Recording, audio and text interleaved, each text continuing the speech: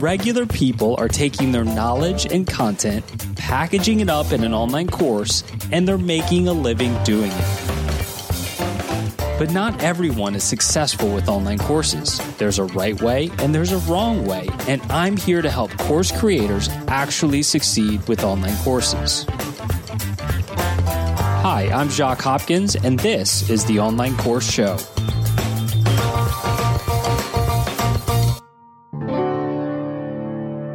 Hey everyone, Jacques Hopkins here, and welcome to episode 91 of the Online Course Show.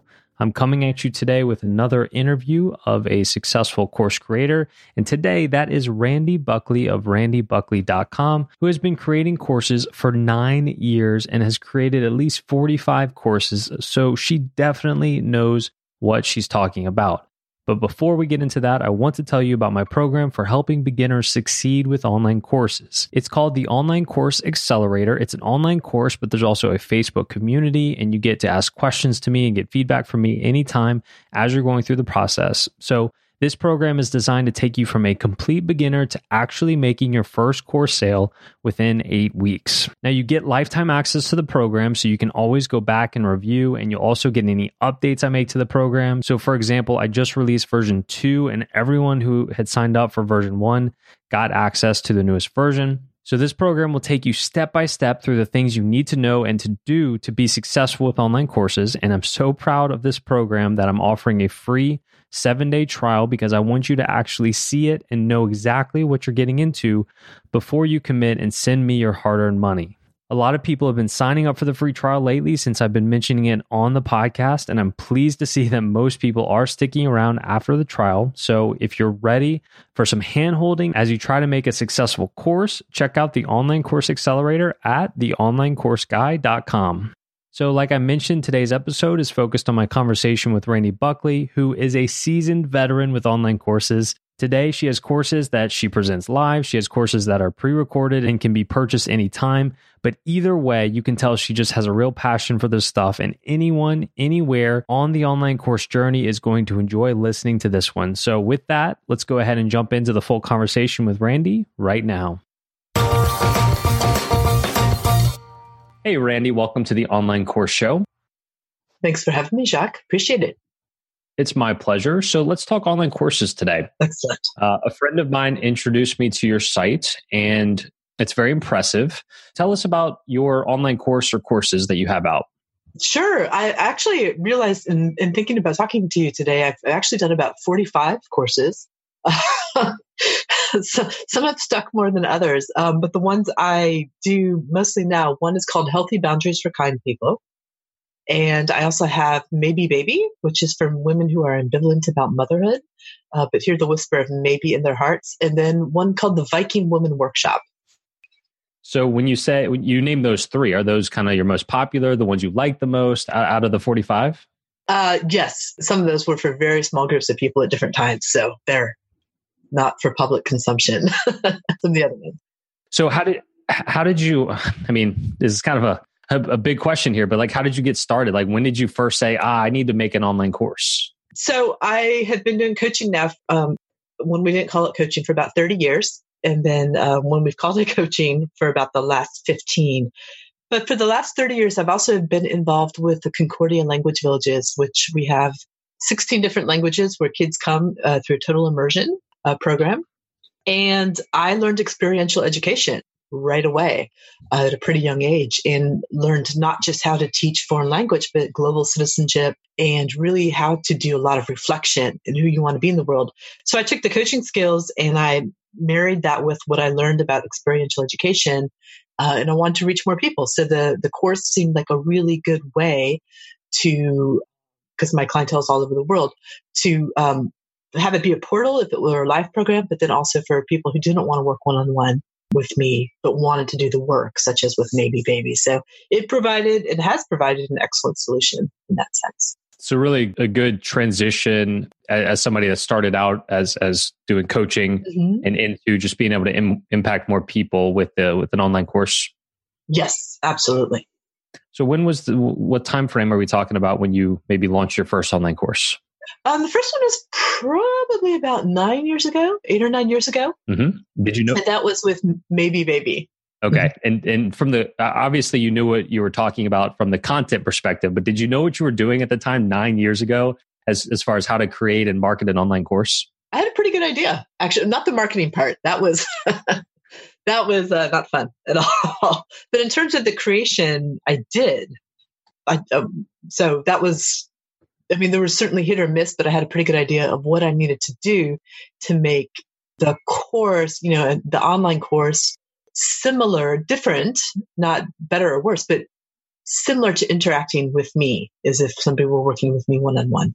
When I was getting started more like 6 or 7 years ago, even just having like a password protected membership site threw me off back then. How did you know how to just create the technical side of a course? The technical aspect was terrifying. So I at the time was running off a WordPress site, and I met somebody who knew how to install plugins that I didn't, which made it a functioning course. So we had a little bit of a community. It was much more like a message board and almost listserv-esque at the time. But so I had to hire that out after probably trying to do it for weeks and weeks and crying. Yeah. The coaching part was where my genius was. It wasn't in the technical aspects by any means. Okay. That makes more sense. Right. Because not a lot of times when somebody's just starting out with the course, do they really understand the course creation process? Right. Obviously they know what their topic is. I knew how to teach somebody piano, but all the other stuff I had to go learn. It sounds like it was so similar for you, but that was 9 years ago. So you're probably the course creation expert at this point. I don't know about expert. I mean, I have understood the pedagogy of learning and in all the aspects one needs to have to create meaning to content, which is also very important. But I have come a long way, but thank goodness for people who understand technology. So where do you host your courses today? Right now I'm on Rizuku. I've used several different formats, including Teachable. And I do some on Rizuku and some on Teachable, actually, I should say. I'm in 2 places right now. Spell that for me. Ruzuku. And is that like a WordPress plugin or is that its own platform? It's its own platform. Okay. So what's drawn you to Rizuku? I kind of got in on the ground floor when they first started, when they were really just getting up and running. And I have found their customer service to be excellent. Anytime I needed something, they would almost go and create it. So they've been very responsive in that sense. And that's been really helpful when you're navigating this. So I'm curious your take on running a successful online course. And let me add to that in that I go to your page on, let's say, Healthy Boundaries for Kind People, one of your courses, right? Right. It says next cohort begins September 2019, right? Right. And I've certainly heard of launches. Some people are doing evergreen launches, but September 2019 is a pretty good ways away before it actually starts. Right. What's your thoughts behind waiting so long to actually allow people to, I'm assuming, even buy your course? Right. So that particular course I run live and do a lot of open office hours so people can come and ask questions and do a lot of coaching. Some of the other courses like Maybe Baby or Viking Woman are more evergreen. People can do them on their own. But for that particular course, it felt like, at least in my evolution of it with myself, I've wanted to run that live. So I have a wait list. Right now we're in session. So that's why I'm not opening it up. And when that closes, then I'll open up registration for the next round. Okay, gotcha. So that's kind of your one that you do live. And when you're doing it live, what's the technical pieces you use there? Facebook Live, Zoom? I use Zoom. Zoom gets used daily in my work. I use Zoom, and then I use Facebook groups. I've used Mighty Network sometimes, and also Facebook groups. Okay. So how are people finding you? What kind of marketing are you doing to get people into your courses? It's mostly word of mouth, actually, at this point. Podcasts have been really, really helpful. The ones that I've done, and I'm starting one that's debuting next month. But mostly it's been word of mouth. And that's something I'm actually pretty proud of. Initially, I started off doing webinars, trying to get people interested and kind of get a taste of what the content was. And that's been great. But word of mouth has been the primary venue or vehicle, I should say. I think a lot of people would be jealous of that. People are always trying to find the right strategies for Facebook ads or get on the right advertising platform or SEO or YouTube or whatever. And you're telling me your number one traffic source is word of mouth. What do you think the secret behind that is?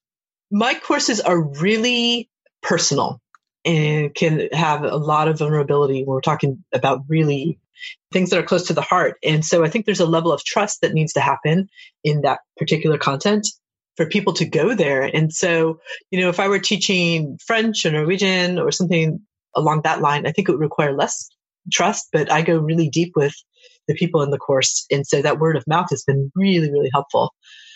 I have done Facebook ads. I find they don't work for the courses where we're doing really deep work, but rather much more of a technical course that's been fine for that. But yeah, I've been very fortunate that people have gotten a lot out of it and then wanted to tell their friends about it too.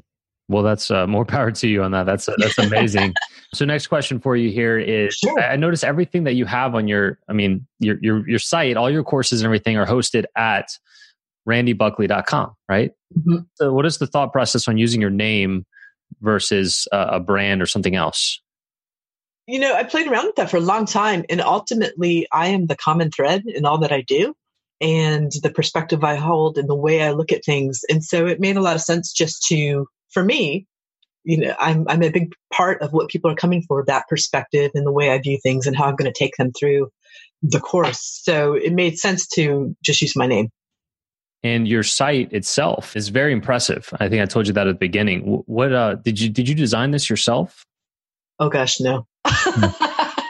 No, this is about the 5th iteration of websites. The first couple I did by myself. And then actually a group of coaches came together and said, we want to basically all chip in so you can have a better site. And that was my first real professional site, which was an amazing thing to have happen. And since then, I've now worked with the designer, Allie Wright of Dapper Fox Design. And she is a designer and built the site on Squarespace.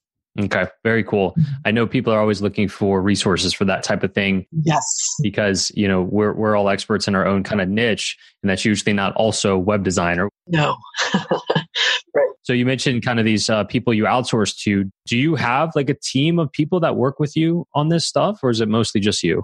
It's becoming more of an ad hoc team. So they're not on payroll, so to speak, but when I need things, they're a little bit on retainer, so more verbal retainer than anything, that I can go to them and say, okay, are you able to do this? And that's been great. That's actually been the way I've been able to move forward and get much done. Otherwise, it was me. And, me spending 15 hours wanting to cry and throw things where somebody else can do in 4 minutes is money well spent.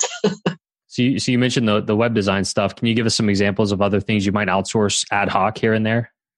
Sure. I'm starting a podcast. I have hired a producer after finding out that was not another one of my non-strengths. And that's been really helpful, just knowing I have somebody there who can help get it up and running. So the producer for the podcast is going to do the editing and uploading and et cetera, et cetera. The graphic design, I outsource some of my, I have a virtual assistant who helps me with more of the admin things. That's been, it's new. Done that every now and then, here and there. People have helped me out, but it's going to be more regular. Yeah. So let's take this podcast producer that I guess that's about to start up. How did you find that person? That was through a referral through a friend. I put it out there to some friends who have very successful podcasts. Said, help. And they were kind enough to give me the name of somebody who they feel works magic for them. And we're getting up and running. So it's a real relief. Very cool. Yes. So let's look back to about 9 years ago when you launched your first course. Knowing everything you know today, right? What would you have done different that back then with that first course and kind of the direction of all your courses? I would have gotten help much sooner. And at the time, I didn't think I could because I didn't think I could afford it. So it was very much a bootstrapping, do-it-yourself type of thing. What I didn't realize, and it was the huge leap, was it was actually costing me more to do it myself than get 15 hours of crying versus somebody taking 4 minutes to plug in the right thing I wasn't able to see, for example. So it was very cost effective to get the support where I needed it and know I could do the other parts that I could handle or that I wanted a different level of control over. Well, let's talk about that a little bit more because Sure. I think it's easy or it's hard for people to kind of let go of that control. And then once people do actually get help, start outsourcing, get help and team members, it can be addictive. And it's one of those things you don't really see the advantages of it until you actually do it, right? So Oh my gosh. looking back, yeah, looking back to back then, how could you have convinced yourself to get help back then? I thought you had to have a certain income level to be able to even afford it.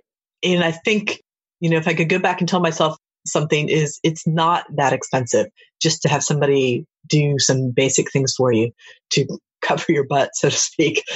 That was huge because I was really blocked by thinking I had to have started to make a lot of money before I could afford to get any support at all. And it actually did not cost that much compared to what the story I had told myself in my head of what it needed to be. So that would have, and then the other thing is, some everybody has a genius, and let those people dip into their genius and do it. And you focus on the part that you're really good at. Yeah, I know. I think there can be some ego involved too. I know for me, Yeah. like I just really wanted to spend money on my business. The money that I spend be the money that I make as well. Exactly. Yes. So like I didn't want to spend money that I hadn't made yet, even though I had like personal money, savings, whatever I could have spent on it. And to your point, I thought it was probably more expensive to get help than it actually is. Fast forward to today, I've got people that are doing different things for me all over the world in all kinds of different economies. A wage in one country is completely different than a wage in another country. Right. And I didn't know to take advantage of those things back then either. Yeah, it's we make up these stories of what things have to be and what we're capable of or can do. But I think your point to having ego in there, some of us are really proud of being DIYers to the point where it becomes a real issue, getting in our own way. Yeah, but like you said earlier, I mean, at the end of the day, you can do more and you can impact more people. Once you can kind of exponentially, like almost exponentially expand yourself, if you're only focused on the things that you really need to be doing and everything else you can outsource, then you can impact more people, plain and simple. Absolutely. Absolutely. So what other advice would you have? There's a lot of people listening to this podcast that are much more in the beginner stages. Sure. Either they just got their idea or they've started down the path of online courses, but they're just struggling to market themselves and make sales. So other than, outsource, what other advice do you have for those people? Make your course good. And that sounds really obvious, but I think I actually taught course creation for a while because I saw so many courses that had potential and just were not living up to that potential. And it was easy to make a couple of tweaks in making them better. And one of those big things was to build in reflection into the course. So people actually understand what they're learning. They're taking a moment to acknowledge how far they've come. And because people can feel like I'm not learning anything. But when you have moments of reflection or reflective learning in there, even if it's just a couple questions for people to ask themselves, it makes a big difference and helps them create meaning to the content that they might not have otherwise. And we know that when you have a greater sense of meaning to what you're learning, first of all, you're much more interested in it, but you're much more likely to bounce back and be resilient if you fall behind, which is a huge mindset issue where attrition shoots up when people, as soon as people think they're behind, they tend to not do the course as much. So I would say be really thoughtful and build in just a little bit of reflective learning into the course so people are aware of what exactly they are learning. And also they can take pride in that. Yeah. I mean, you say make your course good. Mm-hmm. A lot of times people will spend significantly more time trying to market their course than they do on actually creating the course. Yes. So I think that's good advice. And especially if you have like refund policies, then when somebody actually gets in the course, then if it's not good, then they'll ask for their money back. I mean, what other tips do you have to make a course good and to get less refund requests and get as many happy customers as possible? Okay. Well, the first thing that I'll say is actually I don't do refunds for my courses, which I'm happy to speak to. I did for a while and I changed that. But in terms of make it good, maybe run a beta test group, get feedback from people on, what is helpful about this course? What is making it, pull you into the content? What is really interesting of wanting to engage with it and find out what those things are.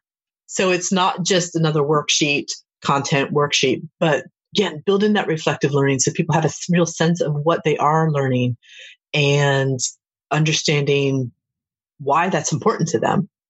That in and of itself, and I think you are exactly exponentially correct that there's far more going into the marketing and getting your course out there than it is of quality of the course. And that's why I have word of mouth. That's why, people send their loved ones to do what is often really deep work because it is very substantial. And that's something I'm really proud of, actually. Yeah, that's awesome. And I mean, they're both extremely important because on the other side of things, you could have the world's greatest course, but if nobody ever sees it or finds out about it or signs up, it just doesn't matter. Exactly. So obviously both are important, but I certainly am not just going to skip over the no refunds thing either. So I'd love to hear your thoughts there on why you used to offer refunds and now you don't. Right. So initially I offered refunds because was generally, it seemed like what you did. Everybody does it, right? Right. And so, a lot of my work is around boundaries, and I was realizing I was showing up differently than I wanted to, thinking there could be a refund, that I was feeling like I was maybe catering a little bit too much to what people wanted as opposed to what people needed. And that was a big difference for me. I also had people who initially with the refund period who had never opened the course because, as a course creator, you can see, depending on the platform you're using, you can see the level of engagement. And people who had never opened it say, oh, it didn't work for me. I want a refund. And so for me to be my best at it, having the no refund policy allowed me to show up in a different way or allowed me to put out the course in a different way. Just like you might buy a ticket to a concert. At the end at the concert, if somebody's like, no, that didn't really do it for me. The musician still has, X amount of years experience. They still had to put on a production. All of these things they still showed up and did the work. And so I find when I have no refund policies, people are more likely to show up and do it because there's not an out. So it doesn't necessarily get more people in. It's just that the people that get in, you're saying, are more likely to actually go through the material. I actually found it didn't alter the numbers at all. Really? Of people signing up. Mm-hmm. Well, which I was scared of. Yeah, it's hard to directly test that, but I just feel like I use that as kind of a last resort for people. And it's like, if at the end of the day, all of this marketing didn't work for you, right, then just try it. No. You can try it. There's no risk. You can sign up. If it's not for you, you can get your money back. And I have done things where I'll do, like with the live courses or even the other ones, the Evergreen, I'll give them the first week that they can just try it. And so there's no exchange of money. Oh. And I find a lot of people then do buy at that point.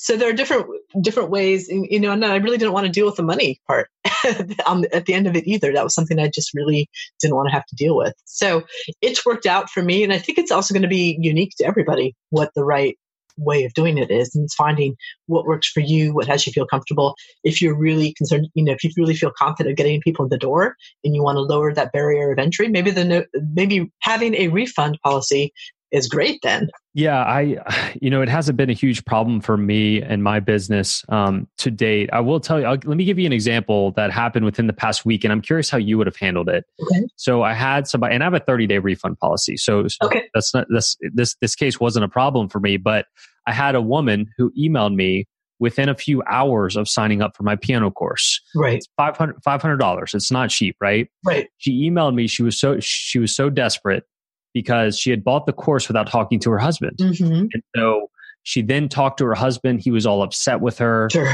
and was like, you have to get your money back. This is not okay. I mean, it was this long email, and she was just begging me for a refund because her husband didn't approve. You don't even have a refund policy. What would you do if you got that email? I totally would have refunded her. My rule of thumb is if I were in their position, what would I want somebody to do for me? And so while I don't advertise that I don't have this, I don't advertise a no refund policy, life happens. And I'm not going to be, such a stickler to where I'm sticking to somebody just because they, I got you now. Sometimes I've seen some course creators actually get punitive. No, you did this, and now I'm slapping you with all these fees, or just really make I've totally said, you know what? I really hope this makes your dinner better tonight. Maybe it'll work out in the future, but Well, that's good to hear that you're not just so rigid with that, and there is some flexibility there as well. Yeah. So I'm glad to get that feedback from you on that particular topic. So Randy, this has been great. A lot of great nuggets here for the people listening. So look, to wrap things up, just let us know if there's anything else you want to share and where people can find you online. You can find me at Randy, RANDI, Buckley.com. And I think there's something really cool and a little bit magical about when you create your own course. And I encourage people to just go for it. You might have to test out what works for you and find, all of the advice I think out there is a little bit like a smorgasbord. Take what works, play around with it, and then see what sticks. That's a pretty cool thing. Thanks, Randy. Thank you. All right. Thank you out there for listening to another episode of the Online Course Show. And thanks again to Randy for joining me on the podcast today. Remember to check out the Online Course Accelerator and that free 7-day trial if you are interested in creating and being successful with your own online course. And you can find all the detailed show notes and links from today's episode by going to theonlinecourseguy.com/91. Thanks again for listening, and we'll see you next time.